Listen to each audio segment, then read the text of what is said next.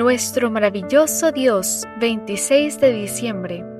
Buenas nuevas para todos, sin excepción. El ángel les dijo: no temáis, porque yo os doy nuevas de gran gozo, que será para todo el pueblo, que os ha nacido hoy en la ciudad de David un Salvador, que es Cristo el Señor.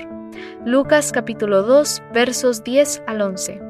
Una de las cosas que más me gusta del Evangelio de Jesucristo es que trajo buenas noticias para toda clase de gente, sin excepción. Si leemos con atención nuestro texto para hoy, eso fue exactamente lo que el ángel anunció a los pastores: nuevas de gran gozo para todo el pueblo, ricos y pobres, libres y esclavos, judíos y griegos, hombres y mujeres. Nadie sería excluido de las bendiciones que traería el Mesías. Para quienes vivimos en el siglo XXI, nos resulta difícil captar todo lo que esto significaba para quienes se encontraban en los niveles más bajos de la escala social de Palestina del tiempo de Cristo. Por ejemplo, los esclavos, las mujeres y los pobres.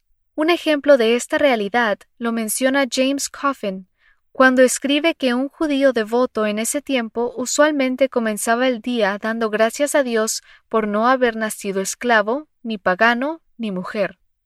¿Cuál era el mayor sufrimiento de los pobres? Según Albert Nolan, la vergüenza. Los que eran verdaderamente pobres, escribe Nolan, dependían totalmente de la misericordia de otros. En el Oriente, más que en el Occidente, esta es una terrible humillación.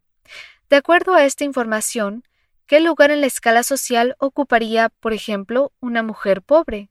Uno muy bajo.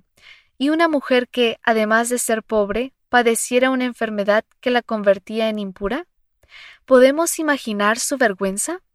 Mujer, pobre, impura. ¿De quién estamos hablando? De la mujer que tocó el manto de Jesús.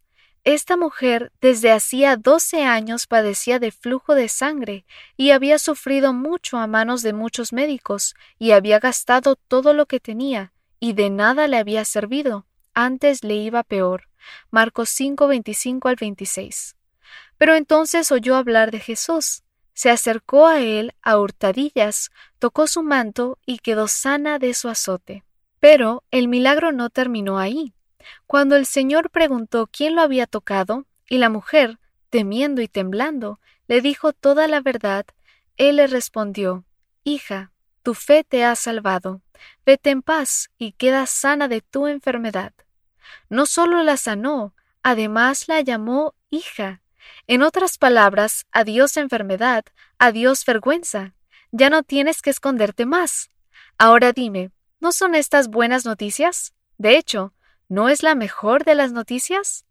Gracias, Padre Celestial, por el supremo regalo de su Hijo y porque su encarnación nos trajo nuevas de gran gozo a todos sin excepción. Le agradezco en el nombre de Cristo Jesús. Amén.